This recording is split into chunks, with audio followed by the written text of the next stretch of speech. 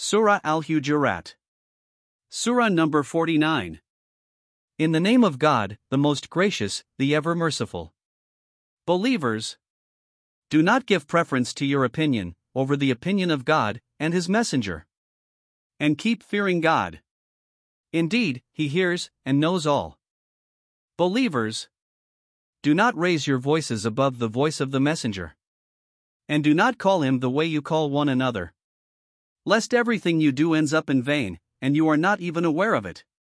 Remember that, those who keep their voices low before God and His Messenger, it is they whose hearts God has chosen to nurture piety after testing them.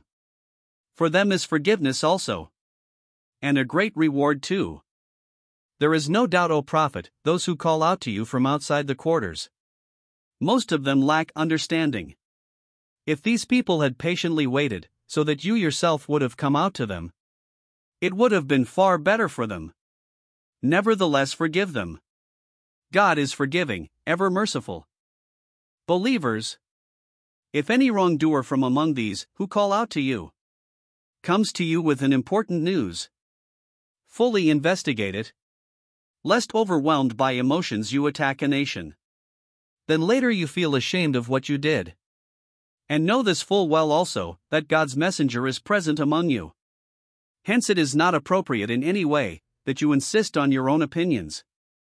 If he accepts your advice in many matters, you will end up in great difficulty, the way you would be before this.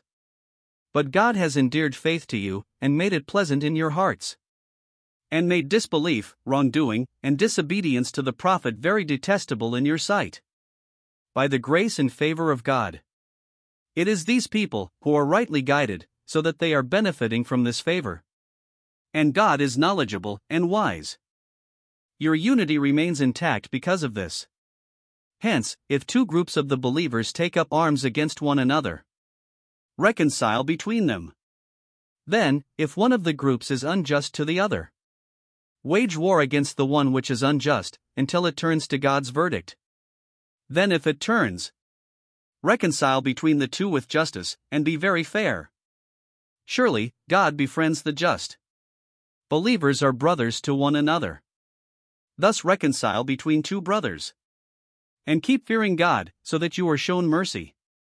Believers, it is the requisite of this brotherhood that neither your men make fun of other men. It may well be that they are better than them. Nor should your women make fun of other women. It may well be that they are better than them. And neither defame your own people, nor give bad names to one another. All these are wrongdoings, and after faith even the name of wrongdoing is evil. And those who do not repent even after this warning, it is they who are unjust to their souls. Believers, refrain from too much conjecture, because some conjectures are pure sins. And do not spy on others. And do not indulge in backbiting one another. Is there anyone among you who would like to eat the meat of his dead brother? So, you do not tolerate this. Then why should backbiting be tolerated? Fear God. God surely is quick in accepting repentance, ever merciful. People, if you do not regard one another to be brothers, you will remain inflicted with these evils. So fully understand that we have created you from a single man and a single woman, and have divided you into families and tribes, so that you recognize one another distinctly.